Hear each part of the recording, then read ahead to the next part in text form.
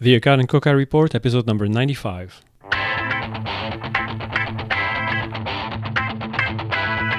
Welcome to the Akkad and Coca Report, the podcast dedicated to making sense of healthcare, from policy to economics, from evidence-based medicine to ethics. Join us as Drs. Michelle Akkad and Anish Coca diagnose and treat the latest epidemic of healthcare absurdities. Hello everyone, and thank you for joining us. The episode today is going to be a little bit on the technical side.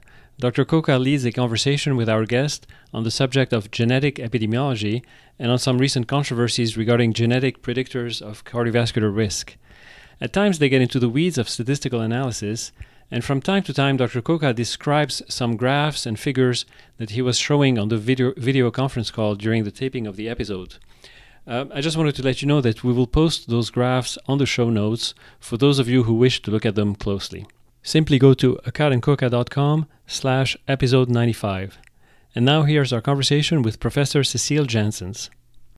Okay, well, welcome to this most latest episode of the Akkad and Coca Report. Today we are wonderfully lucky and grateful to have Dr. Janssens giving us her time here on a weekend.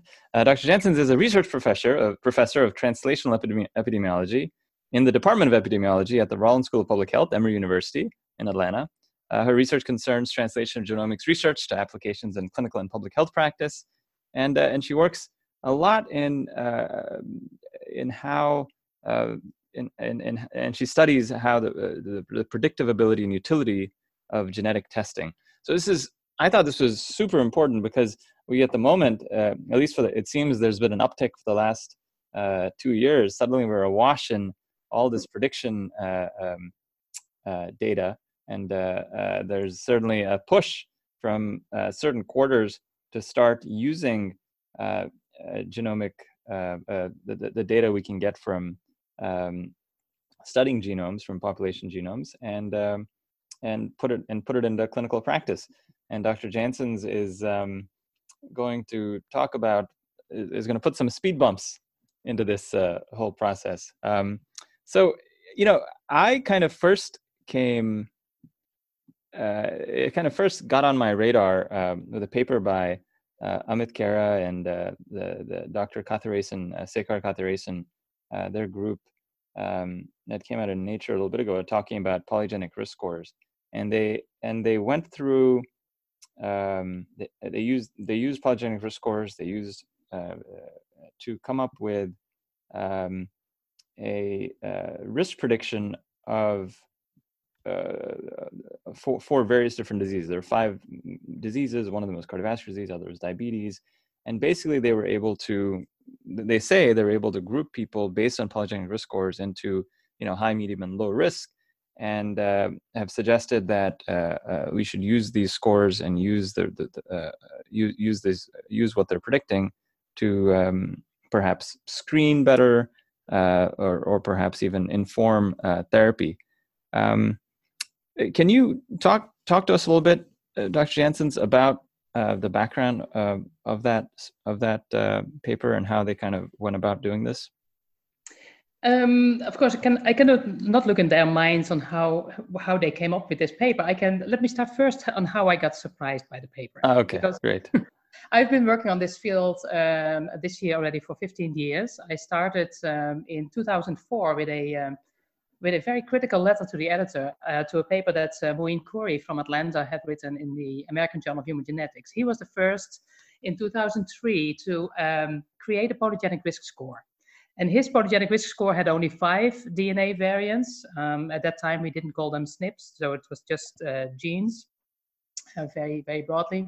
And so he concluded, based on a very optimistic scenario, that the future was very bright for polygenic risk research. And my colleagues and I in the Netherlands, we wrote a letter to the editor illustrating to this group that if you combine several variants together into a risk model, that you should not look only at the tail of the distribution, the few people who get a really high risk, because that's with every risk model. There's always a few who are the most unlucky, but that you should look at the entire distribution, and that you should use metrics like the area under the curve or the C statistic to look at the entire distribution.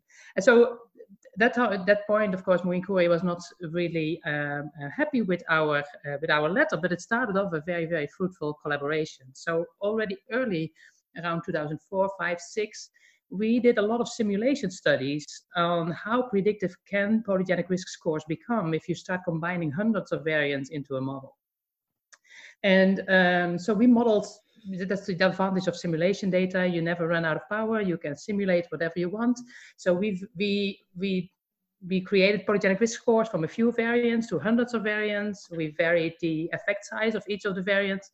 And basically what we modeled is that if the effect sizes get a little bit small, at least, you know, in our most pessimistic scenario on those days in 2006 was way more optimistic than we see today, the scores don't get really very predictive. So when the group of Cecile Janssens came up with this paper last year and all the empirical studies in between, we were always wondering whether there would come a first study that would debunk our initial calculations that we did on simulation study. So every time when there comes a study that says, you know, it's very predictive, I am already, you know, alerted, like, okay, were we wrong, or is this paper wrong? So tell me, yeah. But so tell me about how did you? Well, first, can you explain what a polygenic risk score is in the best terms that? In best terms, well, a polygenic risk score is we calculate them for diseases or traits where there's not one single gene that predisposes you getting the disease or getting the trait, but when there is multiple susceptibility variants. So it is many variants. Can be in the beginning it was tens of variants, now it's hundreds of variants, and maybe thousands of variants. And what Kira et al. Published was millions of variants. When you combine, they are thought to represent the genetic susceptibility to those common diseases. And as a way to quantify this genetic susceptibility, people combine them into a score. They combine them into a score in the same way as you combine your cardiovascular risk factors into the Framingham risk score. We do the same thing. The only difference is that all the SNPs that go into such a score, they come only in three different genotypes. You get 0, 1, or 2 risk alleles from both of your parents. So it is not that you put age and blood pressure in the model, which have their own distribution, but all the variants are 0, 1, 2, and they have here in this model usually very tiny effect on the risk of disease. So you have these large numbers of patients now, or people now. Sorry, that not everyone is a patient. No, not that yet. have been sequenced, and basically you have folks that have disease and folks that don't have disease, correct? Yeah. And now the common way these days of analyzing their DNA is not by necessarily comparing the whole gene sequenced versus another gene sequence because it's too hard.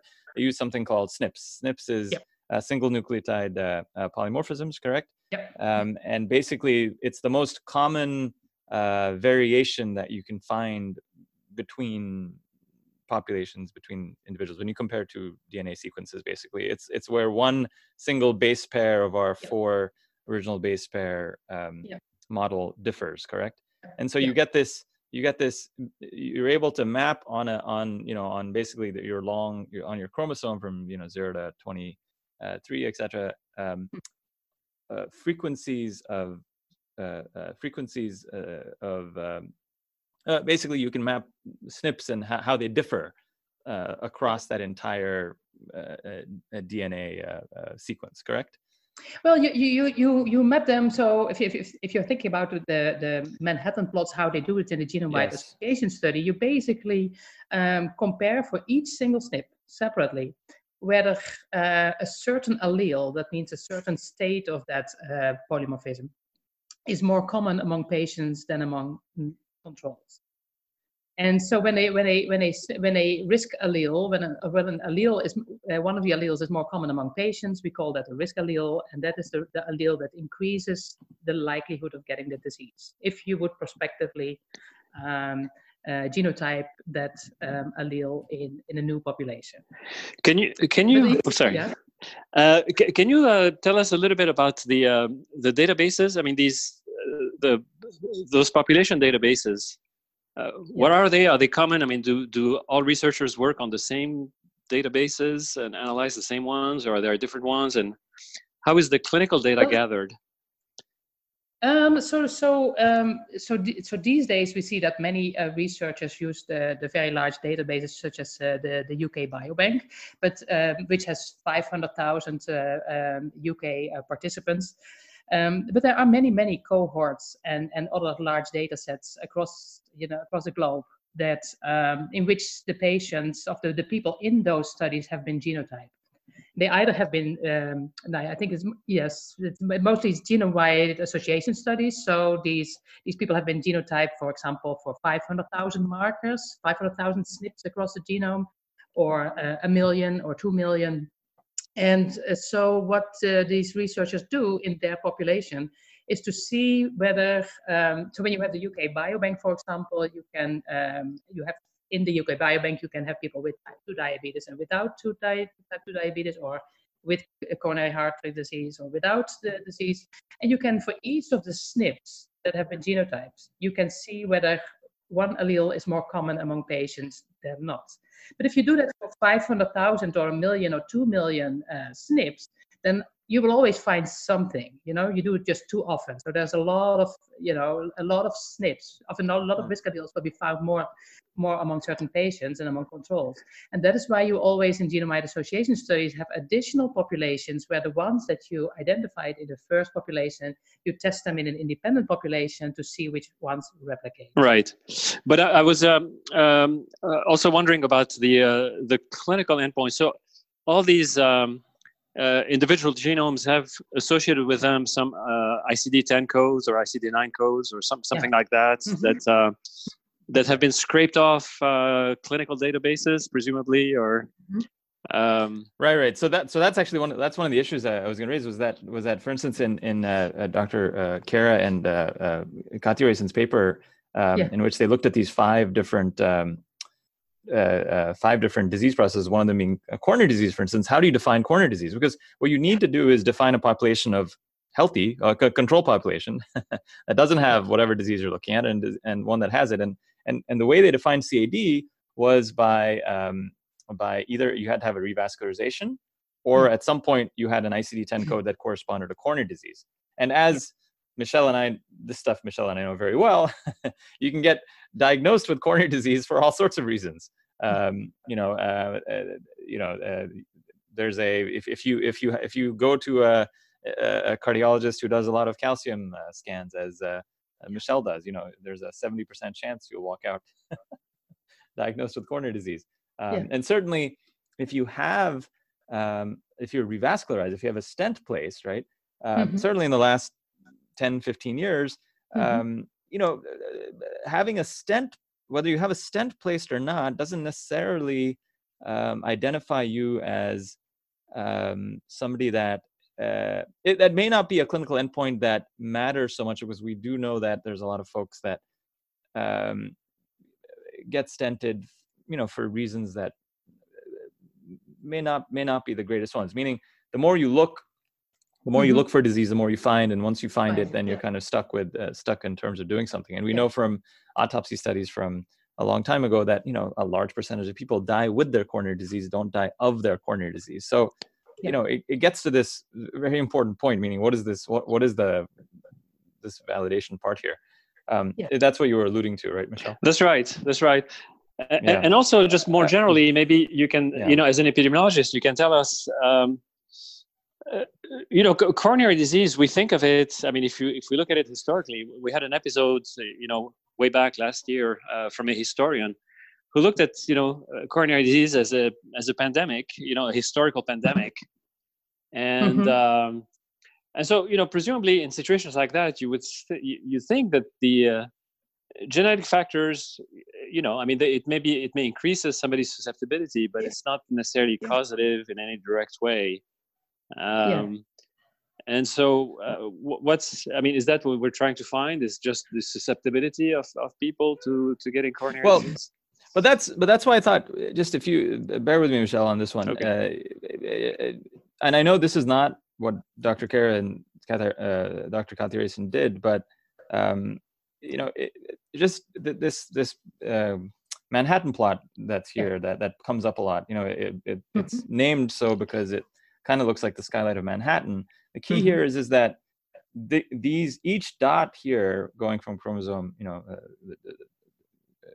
looking through all the chromosomes here, each dot represents the likelihood that there's a significant difference in terms of allele or SNP frequency. Is that right, Dr. Janssens? And that every dot is a SNP, and so every time when you see like a tower in the skyline, it is right. You have several SNPs that are very close to each other, and that's of course what you I always explain it to students like barbecuing in the backyard. If you barbecue in the backyard, then it smells like barbecue in your own garden, but also in the neighbor's garden, and so that's why you see many dots. Elevated. You see the effect a little bit also in the neighboring SNPs, and so that's what we're seeing here.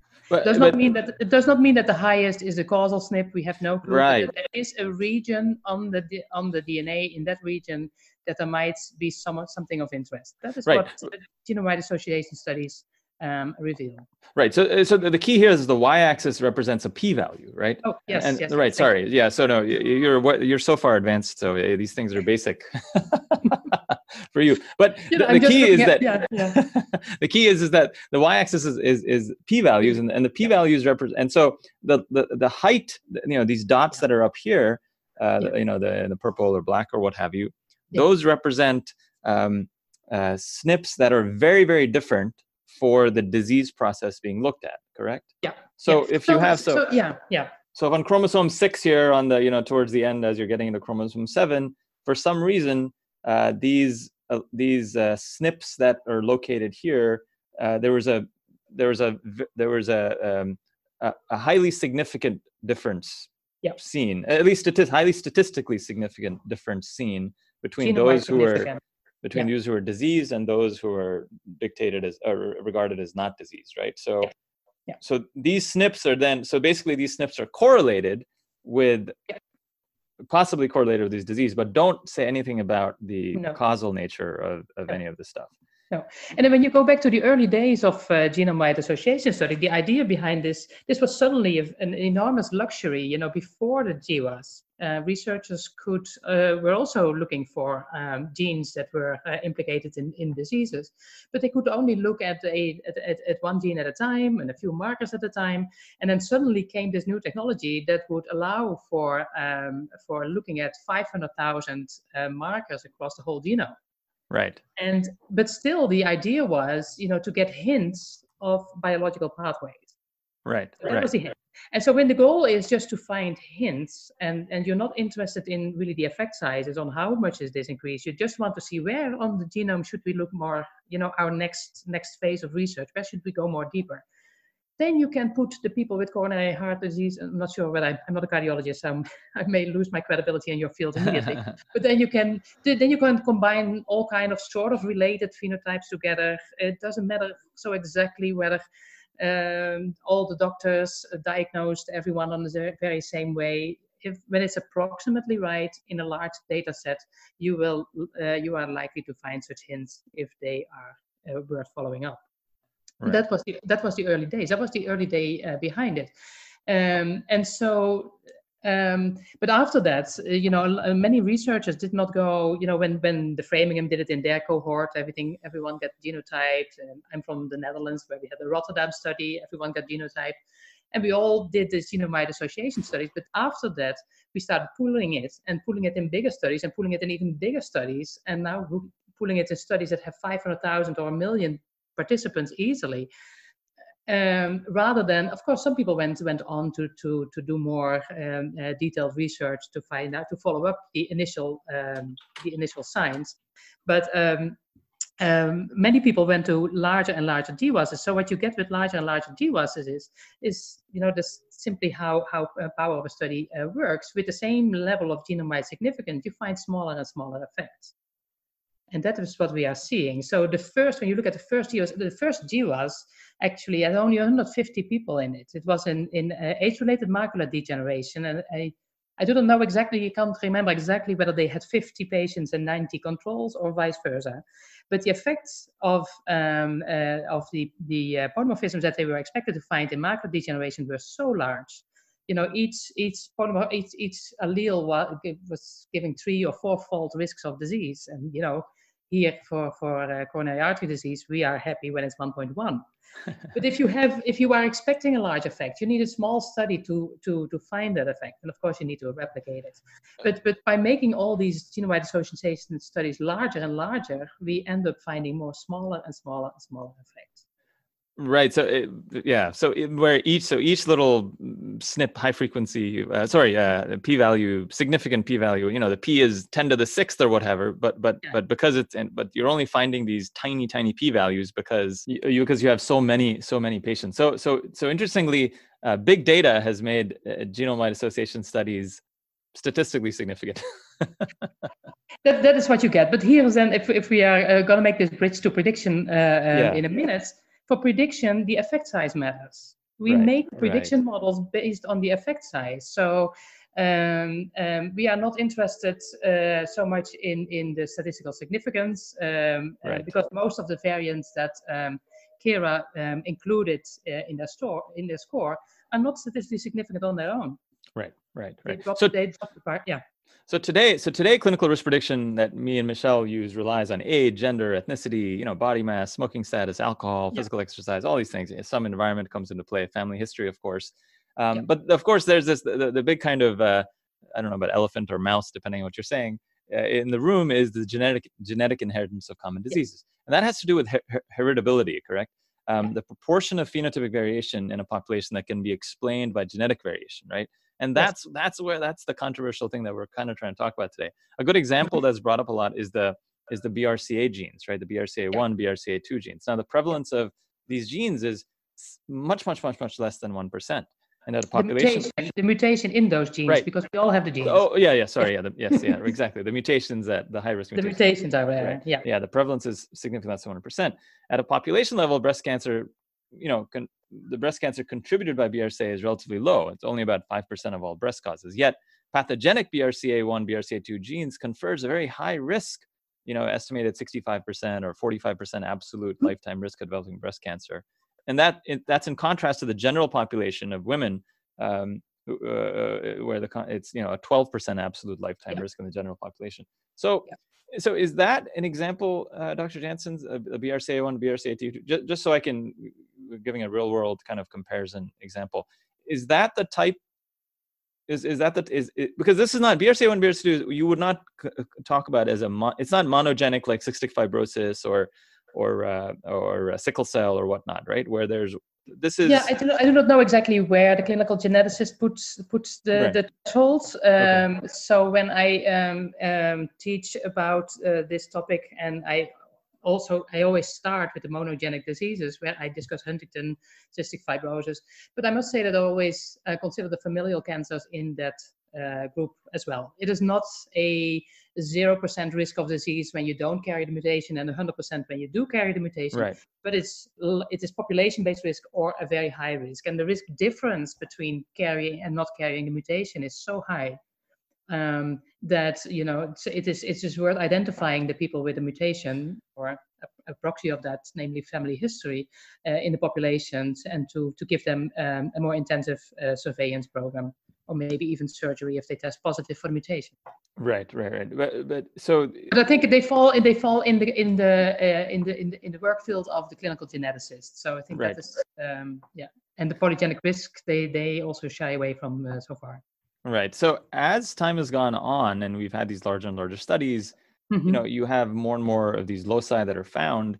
It seems to, are you saying, at least the claims made by folks is that, there's 80 loci that explain about, that explain about 20% of coronary artery disease is heritable. Do you think is that kind of fictional, or is that real? Meaning, have we actually, as we've expanded the net in terms of how many people we're able to study, are we truly finding that more and more of, say, coronary disease is truly heritable? I find it a very difficult question to ask, because I would ask a cardiovascular geneticist about that, because for two reasons. First of all, is heritability is not a stable characteristic of a trait. It's not a stable feature. The heritability of disease really depends on in which population you are investigating it. So if you see heritability estimates for diseases in the literature, they vary all over the board. And so you have diseases that are highly heritable, like Alzheimer's disease or schizophrenia. Also, eye color is in that game. Then you have diseases that have a heritability around 40-50%, that are a little bit in the middle. And then you have diseases on the lower end, like type 2 diabetes and non-familial breast cancer. It is very difficult. I find it very difficult to answer. Like, I do not know what the heritability of a cardiovascular disease is. You have all kind of definitions of cardiovascular disease. You introduced it already. And to say that we have already explained an X% of that genetic variability, we are getting somewhere. There are definitely many variants that have been replicated in many studies, but how far we are, I cannot say that. So, so one of the other reasons it seems like, so initially when GWAS came out, it kind of landed with a little bit of a thud in terms of clinical predictability, right? Because there was such a, you were saying relative risk of 1.1 or something like that. Yeah. But one of the interesting shifting the goalposts in terms of how to evaluate GWAS studies has been that people have started to say that, the best way to evaluate this is not using area under the curve. Area under the curve is probably best understood as a diagnostic. It's best used for a diagnostic test to define, quantify probability that the predicted risk of an individual with disease is higher than the predicted risk of an individual without disease. So, in our world, we understand that this is where positive predictive value, negative predictive value, sensitivity, specificity have their interplay, and so. And we use that all the time in terms of trying to figure out if a test is positive, is the patient disease positive? And it is, and we use it all the time in diagnostic tests. Here, so do you think that is that an appropriate tool to kind of test, the polygenic risk scores? Well, I'm a very big fan of the AUC. But it's not the only tool. It's also not a tool that ultimately matters. And so the polygenic risks of the AUC is really nothing more that if you would make a risk distribution, just like a histogram, and you make that risk distribution separately for patients and for non-patients, for patients and controls, then you see two risk distributions that have some degree of overlap. The area under the curve is nothing more than how separated are those two curves. I have a paper that's almost coming out where we show step by step how you get from these risk distributions to the area under the curve by just 4 simple transformations. So it is exactly the same thing. So it applies to diagnostic testing, but also predictive testing. So you have the two risk distributions and how much are they separated. But being able to separate those risk distributions, you can do that by any risk tool, by any risk model. That is not the goal from polygenic risk research. But the goal is ultimately clinical utility in practice. Oh yeah, here you see one. Oh, you see now a risk distribution in the paper from Kira, figure 2A. Right. There you see the overall risk distribution. If they had projected that risk distribution separately for the patients in their study and the people without the disease, then you would see 2 overlapping risk distributions, and the separation between those risk distributions, that is exactly the area under the curve. Right. But that is not the goal. The goal is not to get as high as possible area in the curve. It's also not the goal to get it a touch higher than a clinical risk score. The goal of prediction is clinical utility, and so that for that you need different metrics than the area under the curve. But at the same time, when the area under the curve in the AUC is very small, it's unlikely that you can expect clinical utility. And I'm very pragmatic in that respect. I always look for clinical risk models for the same disease. And see what kind of AUC do they have, and use that as a kind of a benchmark on how the area under the curve of a polygenic risk score needs to be, at least to be competitive with clinical risk models. So what about the idea that, and this is another, this is from a something written by Torkmani and the Topol group, talking about why AUC may be not the best way of evaluating these studies, because they don't talk about absolute risks. That's true. So if it's the case that PRS is giving us, the polygenic risk scores are giving us subpopulations that have a higher absolute risk of disease than a low risk or a control group, then what's the problem? Why shouldn't we be using that? This. Yeah, so the area under the curve, I think what is a bit difficult to because people often say it doesn't generate, it doesn't look at the absolute risk, but the area under the curve is a measure for the metric, for it is a kind of a quantification of how good is the risk model. So you don't communicate AUC with a patient. You don't communicate it with a doctor. It is more like a tool for policymakers or people who write the protocols on which test to use in which situation. They need to know the area under the curve of a risk model to decide whether it is predictive enough to use in practice. And once you use it in practice, you don't need the AUC at all. It is like all the metrics. So when you use a thermometer to measure the temperature, you don't want there must be quality measures that say whether it's a good thermometer or not. But we never use those indicators. Right. But for the people who compare thermometers, they need to know which one works better than another. Right. So tell me, this is again for. Can you? So what's the major problem? Would you say in terms of why these are not ready for clinical use? So I see several problems. If you follow my comments that I usually make in the field, I mostly focus on the methodology. Right. So what I care most is some people think that I'm totally against polygenic risk scores, but I feel that it's the same as being against logistic regression or being against Bayes' theorem, which to me makes no sense. So I'm not against polygenic risk scores, but I'm really in very favor of studying it in the right way. And so we must not forget that prediction research, when we start thinking about how well a model predicts disease, prediction is an applied science.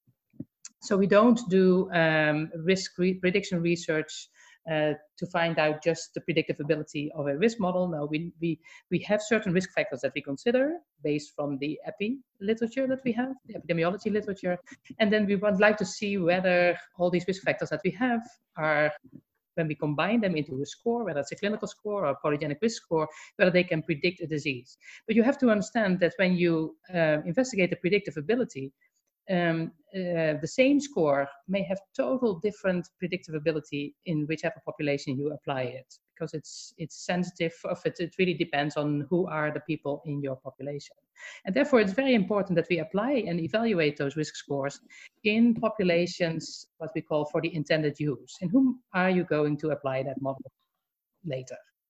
And so, because really the predictive ability, in my early days, when I think back in 2008, we evaluated the polygenic risk score for type 2 diabetes in a population that was 70 years on average, 70 at baseline. So if you think about the prevention of type 2 diabetes, is a 70-year-old population your target population that you think, if I'm thinking about a polygenic risk score, I'm going to apply that in a population that is at least 70 years old? No, you don't. You want to prevent that in younger ages. But the fact that we found that it didn't predict in older ages does say nothing about whether it will predict in younger ages. So you really should be, that should be your starting point. Which medical decision or which public health program needs a better prediction? And for whom is that program? And that should be your study population in which you want to investigate. the predictive ability of a tool. And then you can start, then you know your target population, you know what you want to predict, you know which predictors are available in that population, and then you start thinking, investigating how well a polygenic risk score predicts. I see. So you're raising the issue that, well, one of the issues that, the UK Biobank, which is where, so for instance, this paper was based on the UK Biobank study. It's primarily a European ancestry. And of course, they're volunteers, correct? So obviously, they're volunteers, but also their age range is anywhere from, I thought, 35 till 70. Right. And so every model that you construct in the UK Biobank has a very strong predictor, namely age, for every disease that is age-related. And so when you look in terms of the AUC, and I can always immediately see whether a prediction model is evaluated by an epidemiologist or a statistician, by someone with experience in prediction, because the epidemiologists easily say that the risk model was adjusted for age. But we know that if you adjust for age, that age is in your model. And if you then see a high C statistic, then that C statistic is likely high because of age. And that was also one of the issues in the paper of Kira et al. They had in the preprint on bioRxiv, they had a substantially lower area under the curve than in the ultimate paper in Nature or Nature Genetics. And the difference was age. So I think the area under the curve was differed somewhere from 0.65 in the preprint to 0.80 in the final paper, and that difference was contributed by age. So I think when you want to use the UK Biobank for prediction, first of all you need to be extremely careful. There is a paper, the PIs of the UK Biobank wrote a paper themselves that you should not use the UK Biobank for risk research, not for incidence prevalence estimates, because it's selected, it's biased, you should not do it.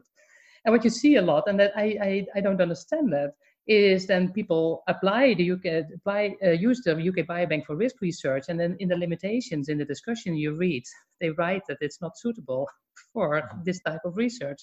And I think you can really save your time and do it in another population, because we cannot generalize the predictive ability of a polygenic risk score. The ones that we have found in 70-year-olds, thus 18 SNP did not predict diabetes in 70-year-olds, does not tell anything whether it will predict in a clinically relevant population of younger adults. And that is all the time. So if you want to use the UK Biobank, I think the first thing you can do is zoom in the age range. Only consider maybe now and then I need to talk with a cardiologist, because I do not know in which age group you want to prevent cardiovascular disease, but not maybe in the very young and maybe earlier than 70.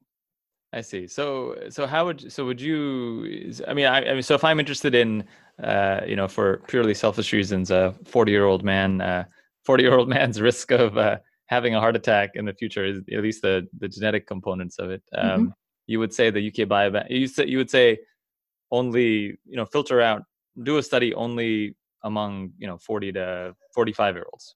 Yeah, for example, and then you will find, so then a lot of risk factors, of course, there's way less variation. And then you will find out that it's way more difficult in such a limited population, so of a limited age range and a healthier group, way more difficult to predict cardiovascular. I see. Right, Dr. Janssen, I really. Yeah. Yeah, I really appreciate your cautious stance here.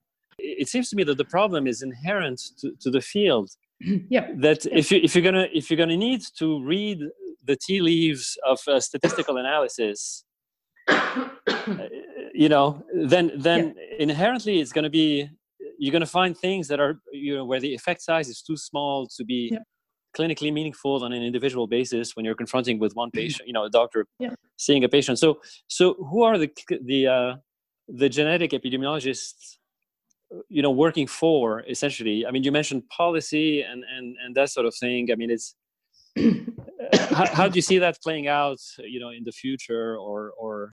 Well, it will have clinical relevance for some diseases in some situations. So if you think about age-related macular degeneration, they know several variants plus a ton of others that together, because of the strong effect that a few of the polymorphisms have on disease risk, you can construct a polygenic risk score that's quite predictive. The same is for other autoimmune diseases, for type 1 diabetes, for maybe a little bit even for Alzheimer's disease. But you need a few variants that have a stronger impact on disease risk. So right, but even then, clinically, even then, don't you? You're gonna be screening anyways people for macular degeneration. I mean, irrespective of, because the score is never going to be 100% predictive. So, so at some point, either you decide to screen and look at the eye and decide if the patient has macular degeneration or not, or you don't. And so clinical utility depends all what can you do with the information. And so if there's nothing you can do with the information because you don't have a preventive treatment, then the information just stays there and being unused. But I can see for if the variants have a stronger effect on disease risk, and it is for diseases where even more intensive surveillance, like for breast cancer, that's for certain groups of the populations at the much higher risk, you screen them a little bit more frequently to see whether they develop early symptoms.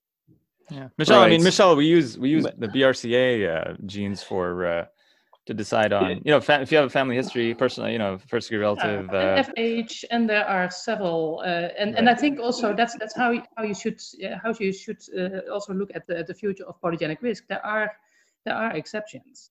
But so what worries me on some days more than on others is the enormous enthusiasm for the delta area under the curve of 0.01. That it's really a touch higher even in a study. And then I think, if you go into the wild with this polygenic risk score and clinical practice is very messy, this little tiny improvement that you have in your prediction is easily nothing in practice. Well, so they show this here. They show this graph on the left. This is your slide, by the way, from Twitter.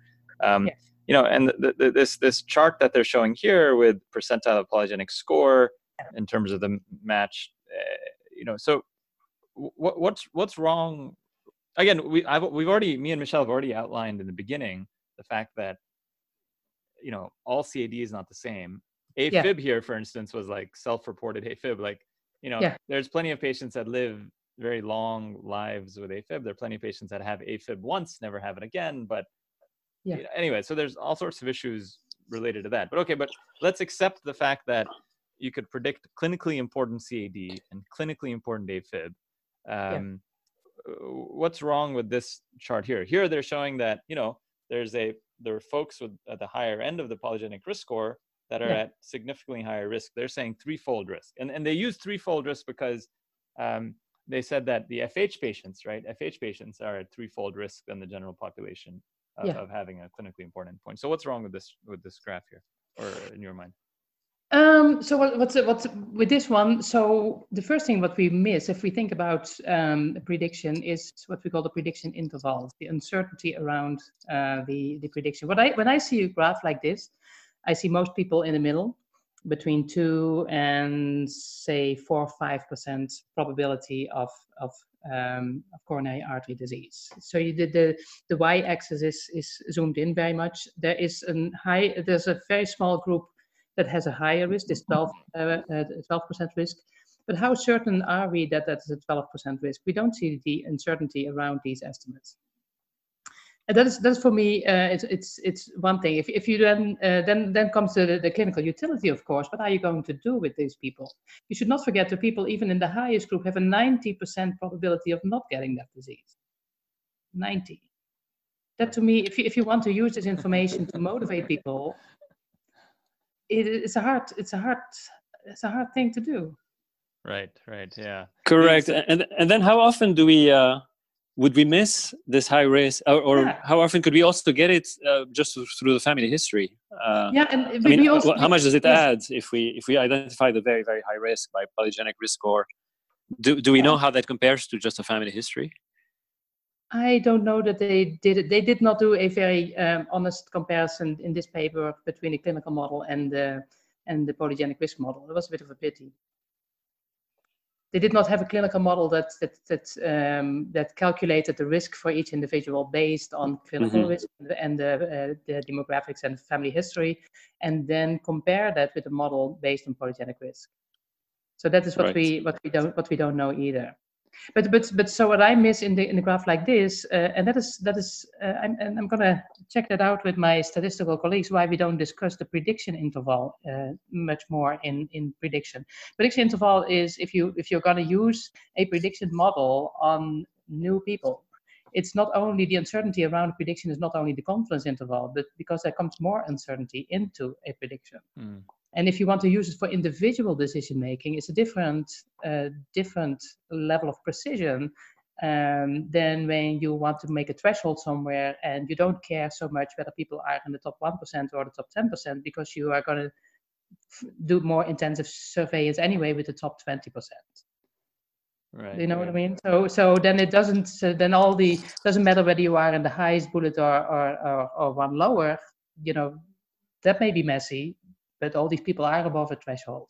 So it really depends for prediction as well how accurate, how well it should be, whether you are going to use it for groups based on that you are you have your framing and risk score and you have certain thresholds for treatment, and the only thing that you're interested in is someone above the threshold or below, and you don't care so much how much below or how much above.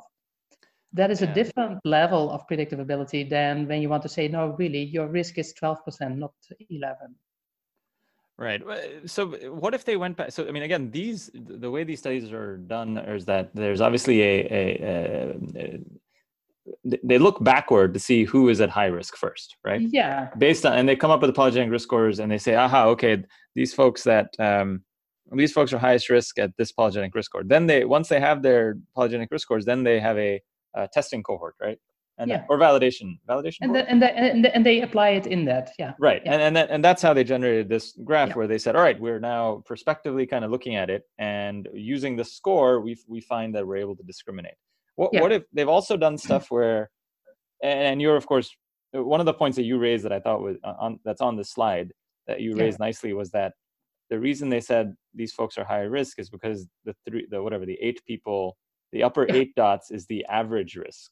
Yeah. 8%, this 8 here is 8% is the average risk of the upper 8 dots.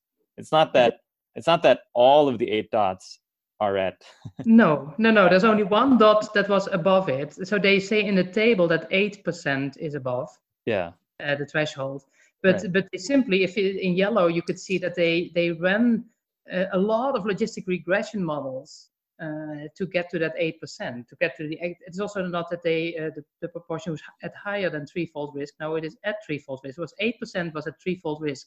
Right. But it's only when you really look at how many were at threefold risk, it was only 1%. And that is in this paper, and so the reason why I spoke up a little bit after this paper is a little bit out of frustration, because we've done this type of research already for 15 years. And this is just not the way how we look at it. And it's just also not the way that brings the field forward. And I find that a pity. This is just not the way how to analyze it. So my interest in speaking up about polygenic risk research is just the focus on the methodology. So we don't get polygenic risk scores any closer to practice if we keep on studying it in the wrong way. And it does not mean that we all have to study it how I say it needs to be studied. There is decades of experience in clinical risk modeling and also in polygenic risk modeling, where people have outlined and done a lot of research, especially in the clinical modeling, on how we evaluate those tests. And one of the things is, don't look at the top 1% or 10% or 5%. You can always find a top X% that has a Y-fold increase in risk. But you have to look at which threshold is clinically relevant. You cannot just pick and choose one that gives, an oscillation. I see. So, right. So LDLs, for instance, the reason that makes sense to choose the top, people with an LDL over 250, which is very bad, is because it is very, very rare for somebody with an LDL over 250 not to go on to develop coronary disease, and that's significant. Whereas if you just had some random distribution of, say, people with 6 fingers or 6 pinkies, and you just took the top percentage of those, that's not necessarily clinically relevant. And you're saying that these guys are doing something, these folks are doing something that's very similar to that, just kind of arbitrarily taking the top off. Taking a cut, so it's also not only them, unfortunately, many other groups as well. It's not that they take an LDL level and say, if you are above that, you should go to your doctor and do something. No, it is the top 1% of people with an LDL should go to the doctor. And then the top 1% varies between the top 1% of which population. Is so that doesn't matter. So Michelle and I love that you throw it back to the clinicians and say, how is this clinically relevant? Because, what does one do with a high polygenic risk score? We can say, okay, you'll exercise more, you should eat less hot dogs and barbecue less. But does that mean, number one, as you pointed out, there's a 92% chance nothing will happen with this high risk? And number two, does that mean that I tell the low polygenic risk score people to not exercise and not, so that doesn't work. But we don't. So I think most people now agree that we don't look at polygenic risk scores on their own. We combine them with clinical risk factors, etc. But you always have to look at what are we going to do with it. We should come to a point that we think, we've played already with polygenic risk scores for 15 years. This is already the 3rd time that they are really very, very popular. And so I think we should soon get over that area under the curve is what we gets us in the better journals. We really need to move forward to clinical utility, and then also start in a conversation with the doctors. If you, as a cardiologist, which of your decisions are you now making based on too much uncertainty? Which of your decisions do you want to be supported by better predictive tools? And start there, and start from utility, but not. I think we've done enough polygenic risk scores now. Just in the UK Biobank, you can run them for every disease and every subpopulation, and it doesn't tell us anything. And that's what I find so unfortunate. I mean, our problem is that there's 40-year-old people who run marathons that drop dead of a heart attack. The issue is, I think that's not because of a polygenic risk score. Right. But the issue is, we're trying to make it not so stochastic, meaning there's a group of people, that think this is stochastic, that this is a random bad event that, that you would never be able to predict. But then there's a group of people that obviously would like to figure out, is there some causal thing that we could do different? Is that a fool's mission, do you think?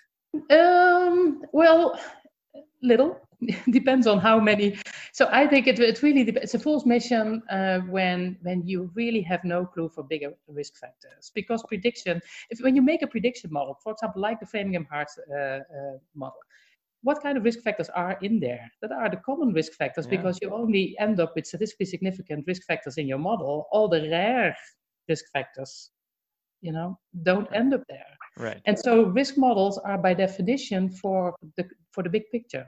And it is the the individual variation that goes beyond the common risk factors. It's very, very hard to model, if not impossible. Because with risk model, so that's then the model gets, you have to get all these strange interactions that never ever become statistically significant. So it never will be selected in a risk model. That's one problem. You cannot model it. But then on the other hand, to predict it, you need to know all the information that in your individual case will determine whether you drop down during a run when you are 40. So you do not know which data you need to collect. So it is a problem with the modeling and with the data. And so I think when it comes to clinical relevance, I think there's still a lot of room for improving predictions. I'm optimistic in that, but it will be for those diseases where we have some or preferably multiple risk factors that have some impact on the disease risk, not all these tiny variants.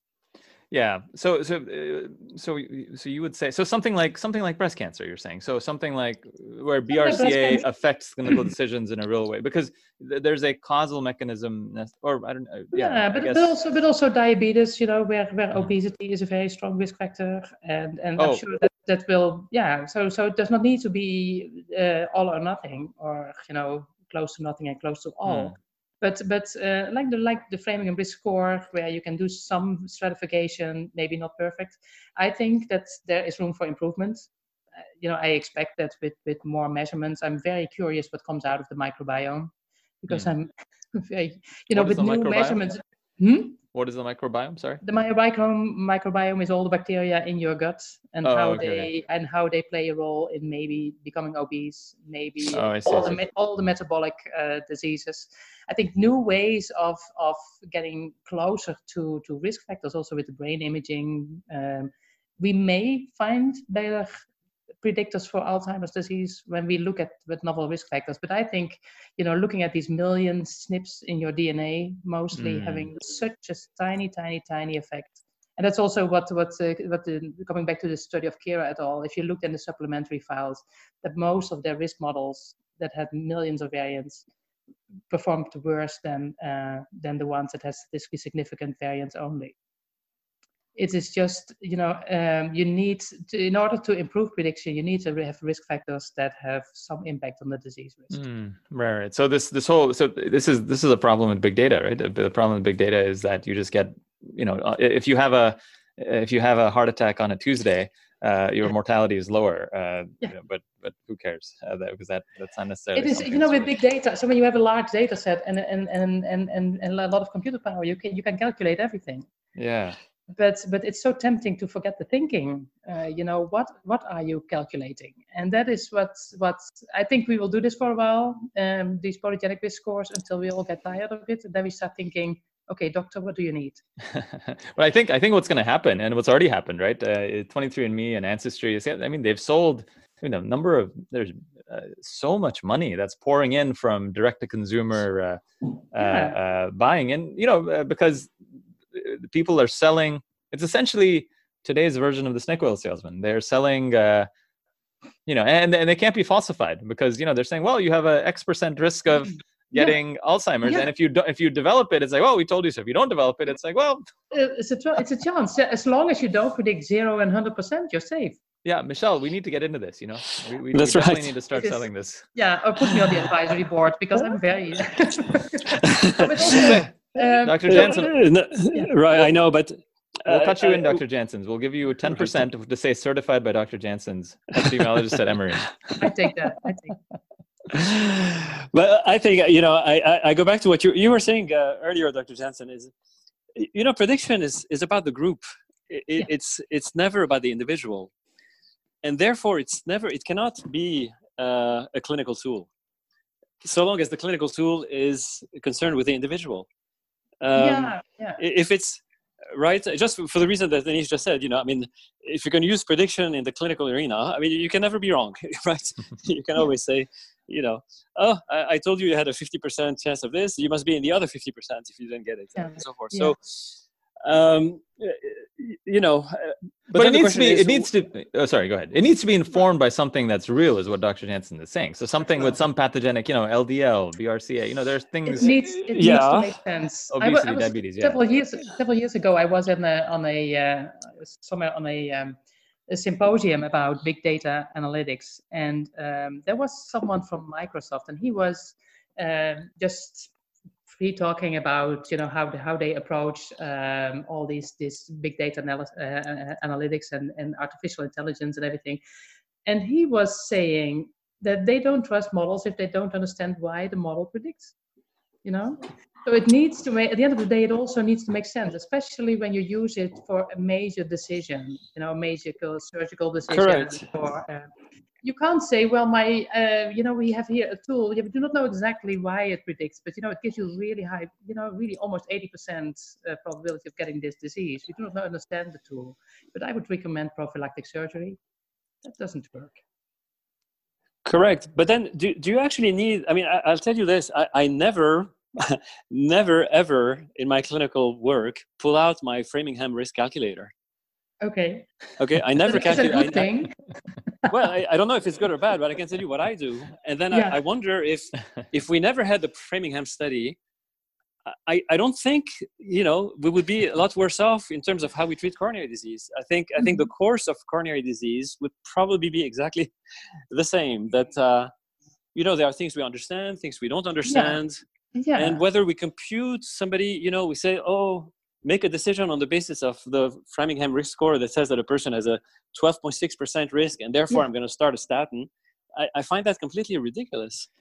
But you are internally, Michel. I mean, you're making a decision based on your experience for a 65-year-old who smokes, who's obese, who's a diabetic. That person. So I mean, Framingham is basically trying to objectify.